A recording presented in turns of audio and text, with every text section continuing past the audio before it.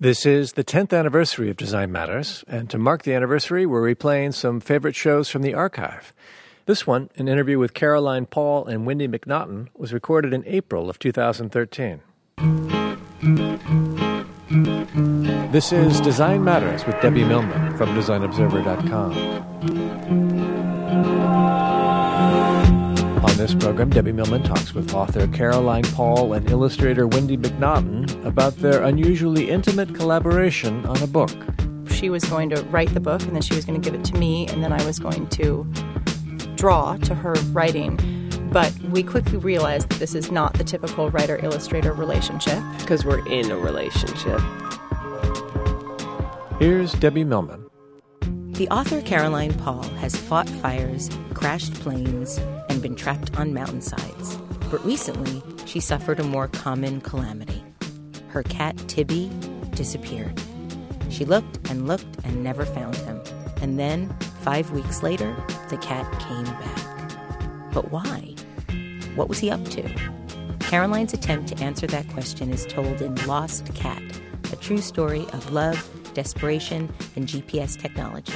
Her partner, the illustrator Wendy MacNaughton, provided the illustrations. Caroline and Wendy, welcome to Design Matters. So happy to be here. Great to be here, Debbie. So, Wendy, I understand that you grew up in San Francisco and you graduated from Art Center College of Design in Pasadena in 1999. What made you decide to study art and design? Did you always want to be an artist and a designer?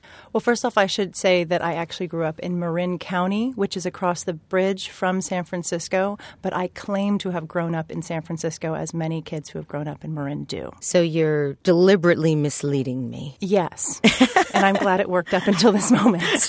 So now we know. I tell on myself. But I have always drawn. My earliest memory of drawing was seen on the cover of some instruction manual about drawing a kid who had a plate of cookies in front of them, a glass of milk, and they were drawing in the middle of the day. And I told my mother that that looked like the perfect life to me. And what did she say? You can do that. My parents were very supportive. But from what I understand, you swore off San Francisco when you were 19. Why? I associated San Francisco with the Bay Area and the Bay Area with my situation of being 19 at the time. And so I moved to Los Angeles to go to art school, and never thought that there could be any other San Francisco than the one that I knew. In Marin County. Exactly. So after college, you worked as a copywriter, and you also designed a campaign for the first democratic local election in Rwanda in 2000. In Rwanda. That's true. What was that like? It was different than anything I'd ever experienced.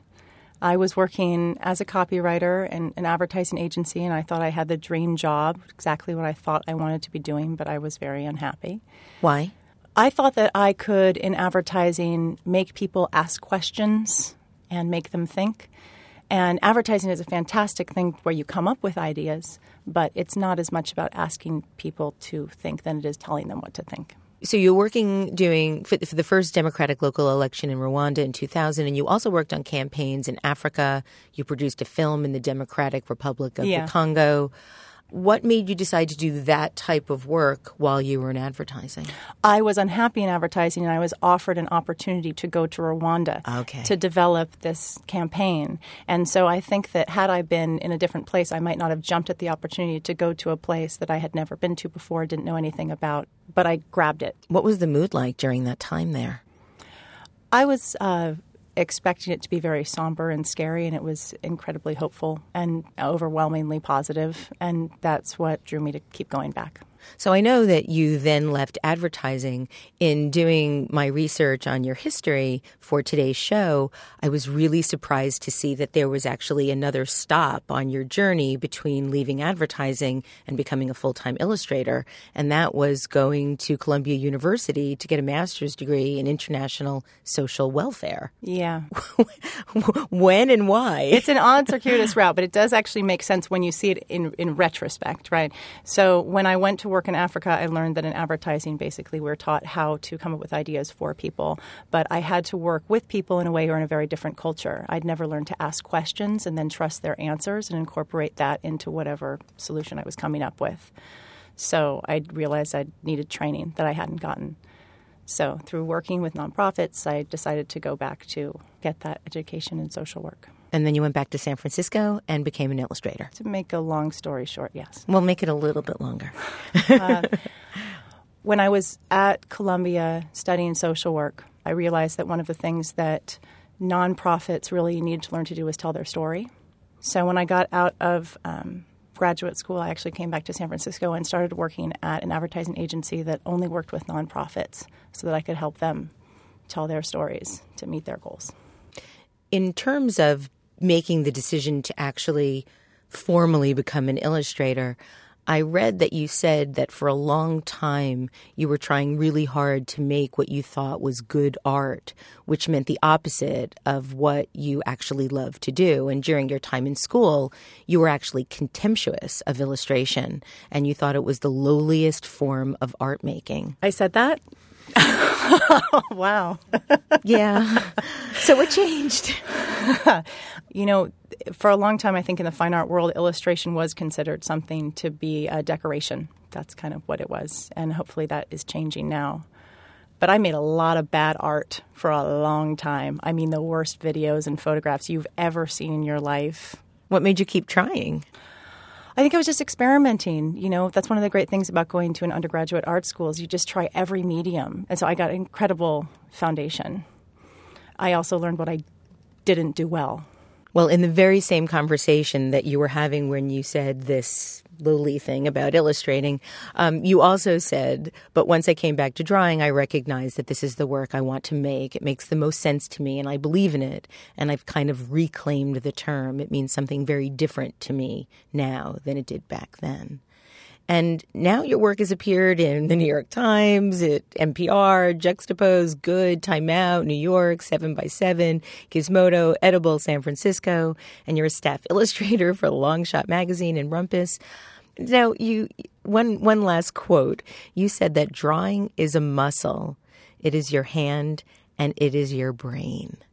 Can you elaborate? Tell me a little bit more about what you mean by that. I think that more than anything, drawing is learning to look at something and to almost physically wrap your line of sight around the object in such a way like you're almost sculpting it. And then that understanding of something visually and paying such close attention to it almost runs straight down your arm and into your hand. So you start tracing and carving the same with your hand. And like any muscle, if you work at it for a while, it gets stronger. And then if you stop, even for a couple days, it atrophies. So before we start talking about your latest book, I want to talk with your partner about some of her background and how she got to where you are now. So Caroline, you grew up in New England. You have an identical twin, a younger brother, and a menagerie of animals. And I read that you did some goofy things as an adolescent. You learned all the constellations in the Western Hemisphere. Kudos to you. And somehow, I don't know why, you tried to set the Guinness Book of World Records for crawling. Crawling? Really? Why crawling? Well, because I had no other skills. And I didn't know that crawling was a skill. It's innate. I figured we were born and we crawled. And I think early on, this isn't self-deprecating. This is sort of an assessment of myself. I'm not somebody who has a lot of what I consider natural skills, but I do have doggedness. And this seemed like a perfect sort of confluence for me. Pick a thing, something that was sort of basic, and then do it sort of longer, harder than anybody else. Did you wear knee pads? Yeah, I was 15 and I didn't think it out very well. And we put our knee pads on the outside. I did it with another friend. And we put our knee pads on the outside of our jeans, and then it rained. And so basically for a total of, was it 12 hours? Did you train? I mean that with all sincerity. No, but what we did do is we were very, very determined to set this record. And so we called the Guinness Book of World Records and found out the steps you had to take to actually be in the book once you had broken the record. And we followed all those steps to the T. Except for breaking the record. I was actually pulled the first quarter mile. One of the things you have to do is log everything, and it has to be an observer logging it. And the first quarter mile took us 9 minutes. My friend dropped out at 5 miles, My last quarter mile, because we did this on a track, took me an hour and a half, and I was hallucinating, and they pulled me off the track. Wow. They basically ended it. Yeah, I think they saw that. Did you cry? Did you celebrate? I think inside I was sort of glad because I don't think I could have had the strength to quit myself. So I was, this happens in life. You're sort of glad when somebody else makes a decision for you. So you graduated from Stanford University, where you studied communications. You said that getting into Stanford was hard, but graduating was easy. How so?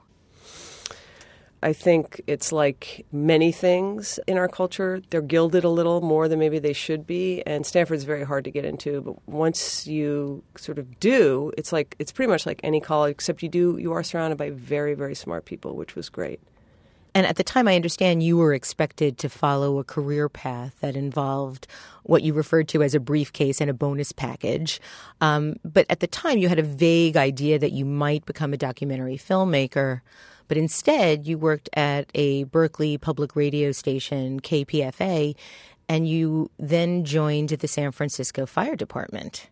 Well, I did not know what I wanted to do when I grew up. And it seemed like everybody around me did. Doctor, lawyer, engineer, grad school of some sort. And the only thing I knew was that I could write a little. And so crawl. I could crawl. So that's why I went in communications, because I was going to be a journalist. And I really liked documentary filmmaking because I felt like filmmaking in particular was really something that could change the world. And I was at that age where I believed I could change the world.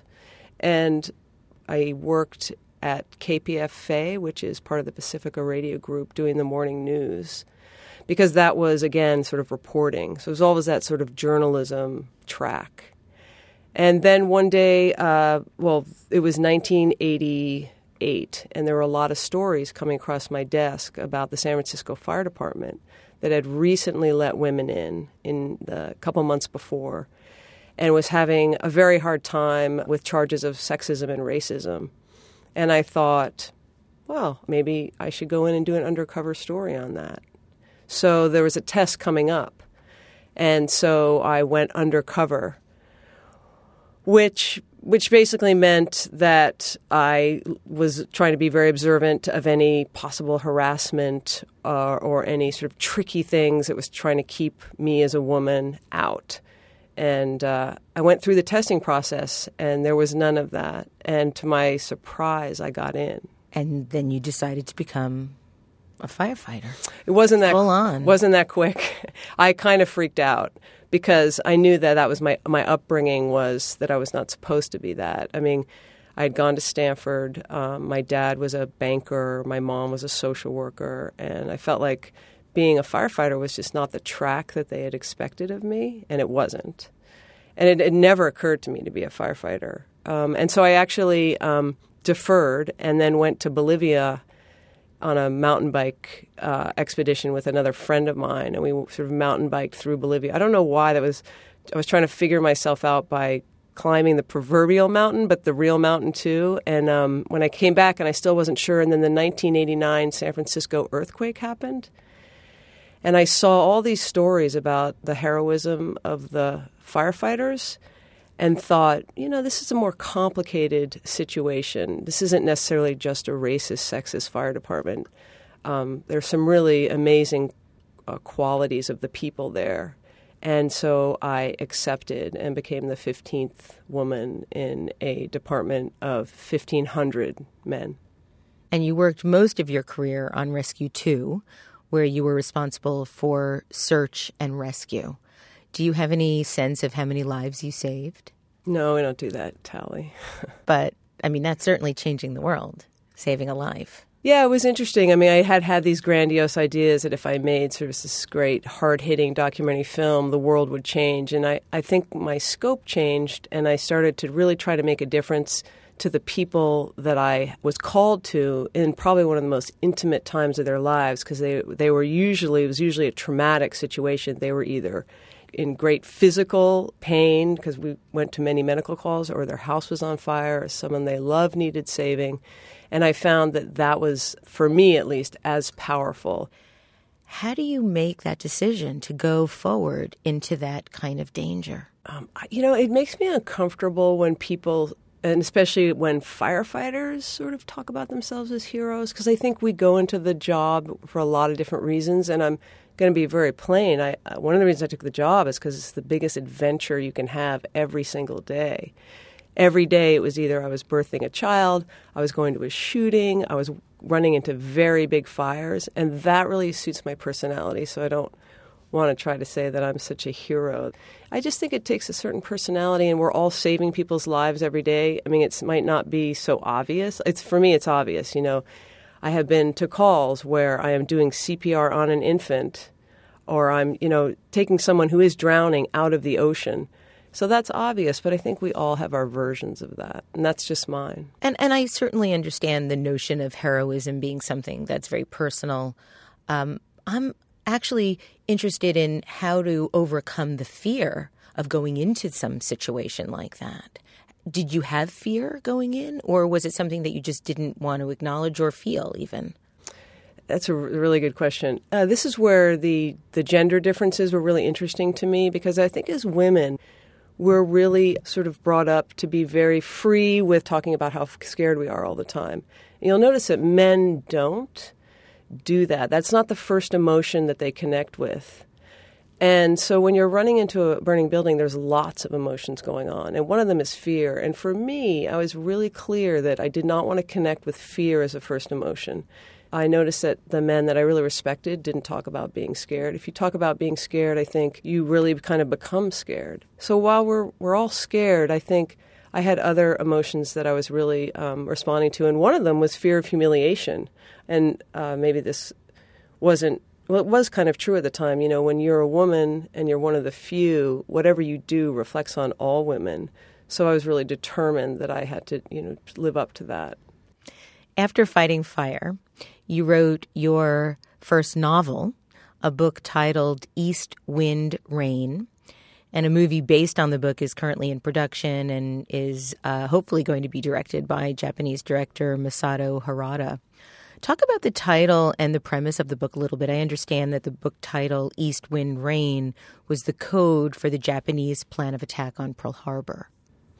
Yeah, it was called the Weather Codes, and when the Japanese were trying to figure out where their initial attack was going to be, it wasn't necessarily going to be the United States. They were thinking of either hitting Russian outposts, British outposts, or American outposts.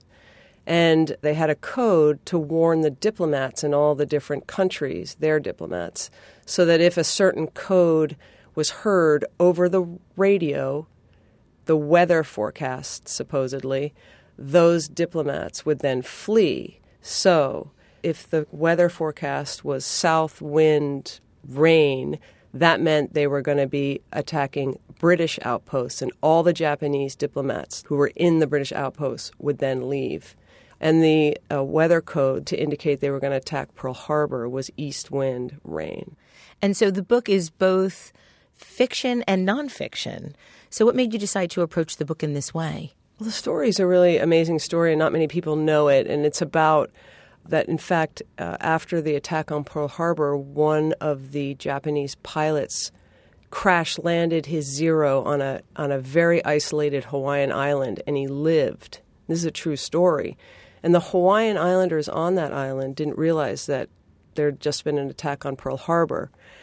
So they didn't know who this person was and why, because they were so isolated. There was one Japanese-American couple on the island, and they spoke Japanese, and the pilot told them. And now they were faced with this terrible choice of what to do. And it takes place over 7 days. And what's so interesting about it is it really is a microcosm of America at the time. And I wanted to stick as close to the truth as possible, but there wasn't a lot of information on this story. So really fiction was the way to go. It's a remarkable book. Your current book starts off with a crash landing as well. Your new book is a collaboration with Wendy MacNaughton, and it's titled Lost Cat, a true story of love, desperation, and GPS technology. You wrote it, Wendy illustrates it, and it is absolutely remarkable. I'm going to read a little blurb that Wendy hand wrote about what the book is about. And it says, when our cat disappeared for 5 weeks, we were devastated. When he returned, fat and happy, we were overjoyed. We found our lost cat. But we were also jealous. He had a secret life. What was it? We had to know. And so, using everything from GPS to kitty cameras and animal communicators, we began to stalk him. So the book begins with Caroline crawling away from the wreckage of her small experimental plane, which had crashed. Now, Caroline, I understand that you told the first person to reach you after the crash not to call 911. Why? Because I didn't want the firefighters to come and scrape me off my runway. The firefighters would come and take me to the hospital seemed like just the worst solution to what was already a very bad situation. And you had already left the fire department at this time, yeah, after 13 and a half years. Why were you flying experimental planes? Well, I left the fire department with an injury. I had fallen in a fire. And so I had been flying since I was 18. I've flown many things, paragliders and small aircraft. And then I decided that an experimental plane was a perfect fusion of sort of safety, because it had a motor, which a paraglider does not, and excitement, because it was still a plane. Yeah, I see the logic in that. I understand that the extent of the accident required that your leg needed to be fitted carefully back together with metal scaffolding inside and out. And you write in the book that your ankle was smashed into smithereens, and your surgeon told you this with an expression that suspiciously resembled glee. That sounds mean.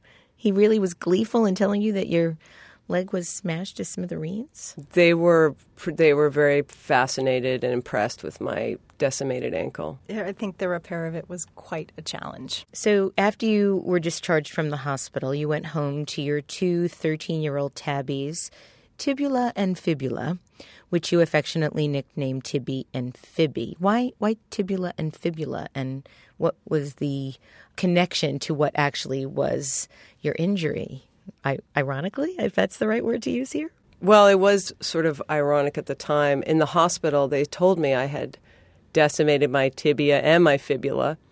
And I said, those are my cats. And, of course, I was on a lot of morphine, and they just thought I was just another idiot, who was, post-surgery. And, in fact, I do have two cats named Tibia and Fibula, and I'm sad to say that I had broken my tibia and my fibula in another flying accident. I crashed my paraglider.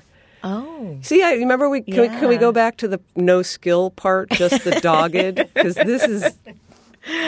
Oh, well, I know so little about this that I actually realize I mispronounced tibia. I said tibula, so it's tibia and fibula. I will never forget that again. So in any case, you and the kitties had been together 13 years. It was the longest relationship of your adult life. Wendy, you had just begun to start dating Caroline. Kitties were not a big part of your life. In fact, you weren't even a cat person. I wasn't much of a pet person. So you're in a new relationship. Before the accident, you're in that phase of love that didn't obey what you referred to as any known rules of physics. The past 6 months had been a stomach-dropping, world-tilting, rainbow-laden, cloud-gilded time during which we had showed only our perfect selves. So you're no longer a perfect self. You have a leg that's smashed to smithereens. You come home to your kitties. Wendy is being nice to you, but every day you expect her to lean in and whisper that she'd had enough and walk out the door. And who would have blamed her? We hadn't been together long enough to justify this type of burden. You were in a very dark depression. I was in a really dark depression. There is a thing that happens. I mean, first of all, you've had a bad accident, then you're immobile, and then they ply you with a lot of drugs. And I don't think this is abnormal to have sunk, but I was having sort of panic attacks, and it was a bad, bad time. But your cats were there to console you. Yep. And then Tibby disappears. What did you do? What did you feel? Well, I was devastated, and there was nothing much I could do because I was still immobile on the couch. But Wendy really rallied, as did some of our friends, and they did the normal things you do, poster, Craigslist, the pound. And then weeks passed, and then a month passed, and I realized I had to face it, that he was just too fearful and shy and skittish to So he was survive. kind of a nerdy cat. You described him like if he was a person, he'd have like the Coke eyeglasses, the Coke lenses, right? And his books would be kicked in the mud every day at lunch. So he was like a Poindexter kind of a cat. He was, yeah. You consulted a pet psychic, I believe, and the description of the pet psychic was actually rather wonderful. I'd like to read it. This psychic did not look the way I thought a psychic would. She did not wear large rings or squint into a crystal ball. She sported a stylish haircut and yoga clothes and checked email, which is where I sent her the details of Tibby's disappearance. She thought Tibby was okay. She did, yeah. She thought that he was like hanging out with kids and that he'd return on a Thursday. And the waning moon. But you were concerned not because of the notion of whether or not to believe in a pet psychic, you just seemed to, but more because Tibby didn't like kids, right? She said basically that she saw him in her third eye being cared for by kids and that he was fine. And I thought, Tibby hates kids. In fact, he's scared of everything. But I desperately wanted to believe. And so, Caroline, Wendy drew an illustration of how you imagined Tibby's world and what he was afraid of. And you did it in concentric circles. When I showed it to my therapist, she said, that cat could be you, because all the concentric circles corresponded to the way I see the world as well. Wendy, what are the circles, if you can share those with our listeners? Tibby is sitting inside of his safe zone, right, which is probably about 6 inches in diameter. If you go one circle outside of that, raccoons, water and raccoons. And then if you go 6 inches outside of that, that would be loud banging noises. Yes. And then if you go 6 inches outside of that, that just drops off into certain death. Certain death, yes, certain death. Any further and you are going to die. You all were sure at that point that Tibby had left us. And I believe you were actually going outside and calling for him and yelling and... Can I just interject here and say that Caroline was going out on the balcony every day, every night, and calling at the top of her lungs, Tibby, come home. Not only that, she was going to the pound. She was not supposed to be driving. This isn't in the book. She was not supposed to be driving because she was on some medication. But, well, I'm sure you were sober at the time when you were driving. But she rigged up a cam strap system. Okay, the firefighter knows how to use... What are they called on top of the car? The racks. The racks on the car with a cam strap so that her leg with a cage on it could be hoisted up so that she could drive herself down to the pound every day and check. So she was doing everything. Rock on, sister. Rock on. Everything humanly possible. To find the cat. Yeah. Of course. Now, you'd think that you find the cat and then the story's over and everybody lives happily ever after. The cat returns. And Tibby does return. Tibby waltzes into the bedroom late one night. He greets you with a Pavarotti meow. You take him to the vet. He's declared a half-pound heavier. He had a silky coat. The vet said he had a youthful spring in his Poindexter step. You left the vet with dark emotions, confusion, jealousy, betrayal. You thought you knew your cat of 13 years, but you didn't. This is kind of classic for all of us, I think, when we love a creature. We're sure we know exactly who that creature is, whether it be a girlfriend or a cat. And so it really turned my world upside down when this shy and skittish cat was actually the swashbuckling adventurer that, by the way, I kind of hoped that I was. And now I was the timid, sort of unable to leave this small area person. So there was a big role reversal, and I'm sure there was a little projection going on. But once I realized that Tibby was not the cat I thought he was, he had this secret life. Something happened to me. I think I did what any woman who has been betrayed by the man in their life would do. I decided I was going to stalk him. And so you did. One of the things that you ask in the book about sort of philosophically what happens when your loved one goes away is quite beautiful, and I want to share it with our listeners. You say, where do our pets go and what do they do when we're not around, and why? Aren't we enough for our furry companions? For animal lovers, these are the ultimate questions. And so began a quest familiar to anyone who has realized that the man in their life is not who he seems. The quest to find out where Tibby had been for all of those 5 weeks. And so began what you both titled Operation Chasing Tibby. First, you thought he was leaving to enjoy what you described as a little hunka, hunka, hunka. Hunka, hunka, hunka. This is the first sign that I was going off the deep end, actually. Not to me. Maybe to Wendy. Wendy, did you think she'd gone off the deep end? Well, she was on a lot of medication. Okay. And I was really depressed. And she was depressed. And you were in love. And I was. And so There's I was sickness still... all around. She still had a glow about her, and I wanted her to feel happy, excited about something again. And so when she got that fire lit under her to find out what was going on, I could be nothing but supportive. So then you found yourself at a spy store, and you hobbled past shelves of tissue boxes that were really video cameras, past pens that were really tape recorders, and eventually you found something that you thought would help you understand where Tibby went. What was it? It's called Global Positioning System, also known as GPS. And the young, very young employee at the store said, if you need to follow somebody, then you need GPS. I didn't tell him what it was for. And so he took me to his GPS collection. But unfortunately, each one he showed me was huge. And the truth was, in 2009, when this happened, nobody had made a GPS small enough for a cat. I was way ahead of the technological curve. As ever. So he wears this little device. Well, we found one on the internet, yes. Some guy actually was making them in his garage. Kindred spirit. Yeah, he had a similar experience and started creating them himself. So you put this on Tibby. You let him go out and about. And then he comes home and what did you see? What did you discover? Well, what I was sure I was going to discover was the straight line from our house to the place, the bimbo. Perp's house. The perp. The perp's the house. feral cat The colony. Yeah. And I was just certain we would just solve this issue right there. No more hunka hunka for you, baby. No.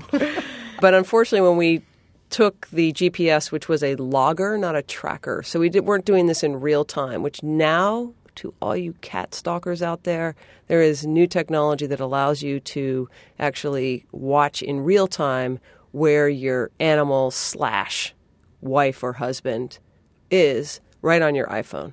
But at the time, this was way back in 2009, and he had to come back, and we downloaded it. And instead of that one true line, we saw instead this wild, wild scribble all over our neighborhood.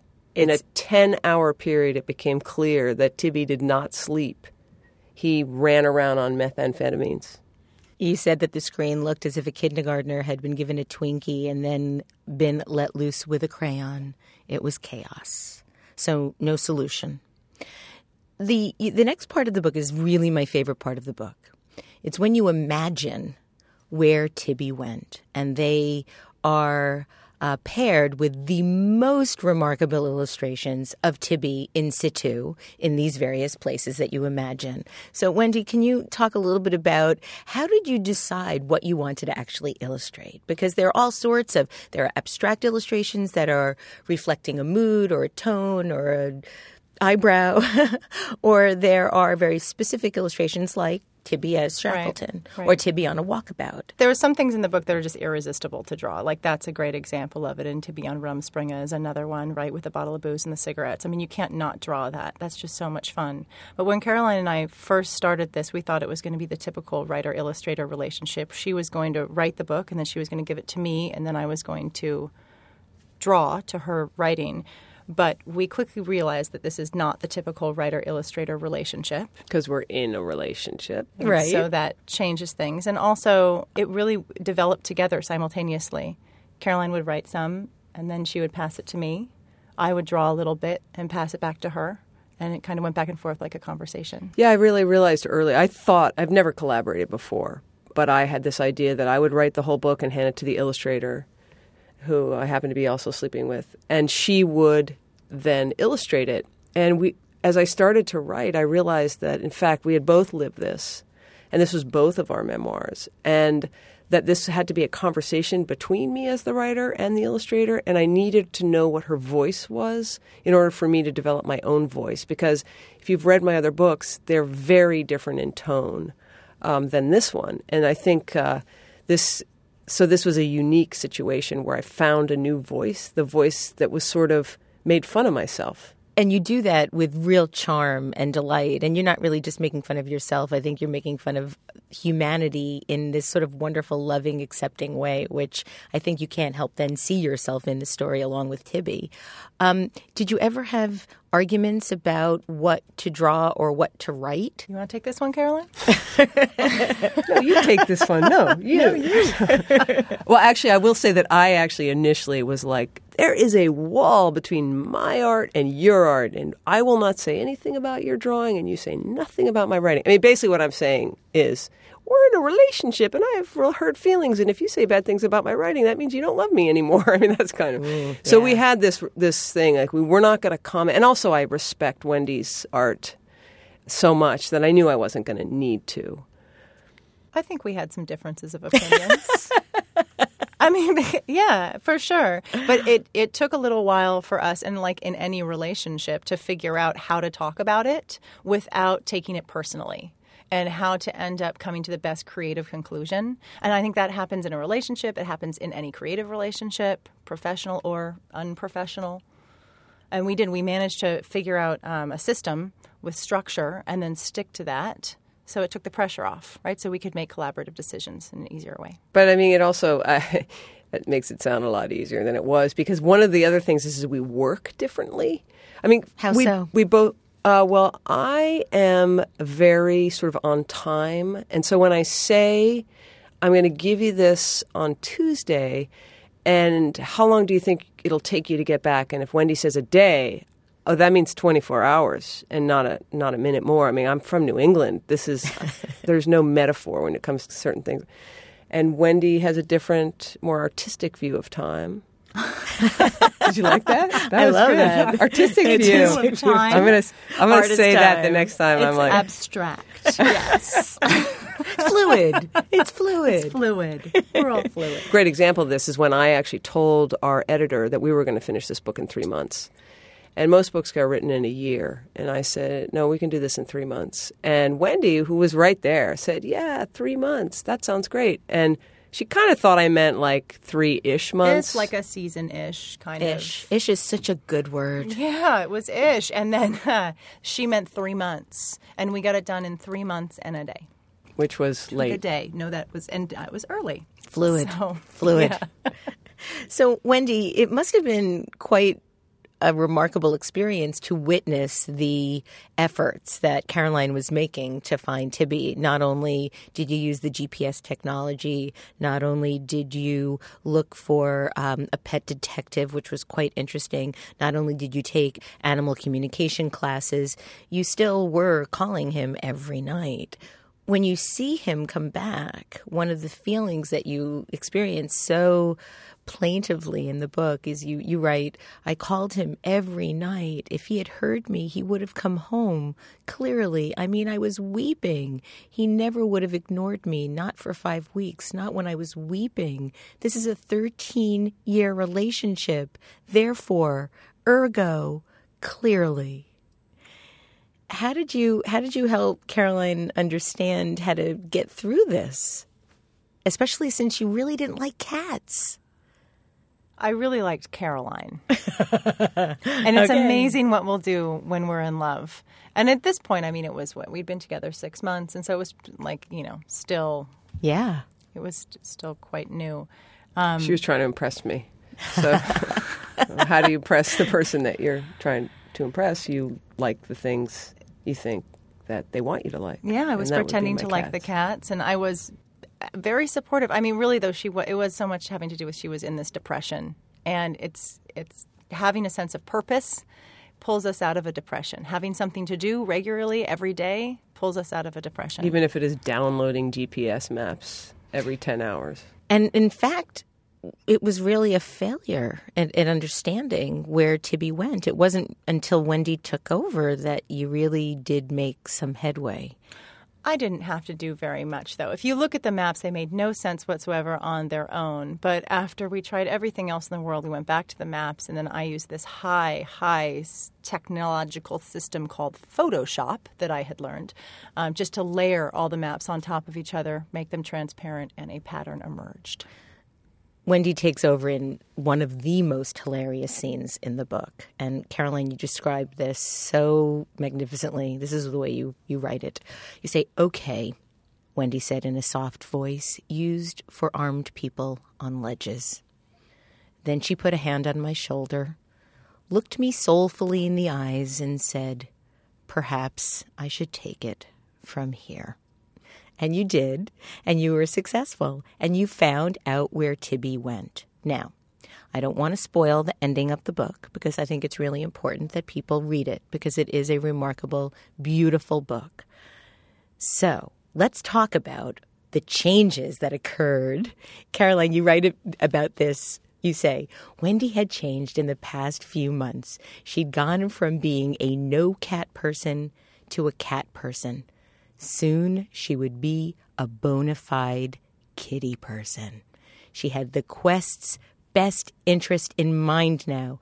Nevertheless, I vehemently disagreed with her plan. This was a sensitive time. We were getting close. We couldn't blow it.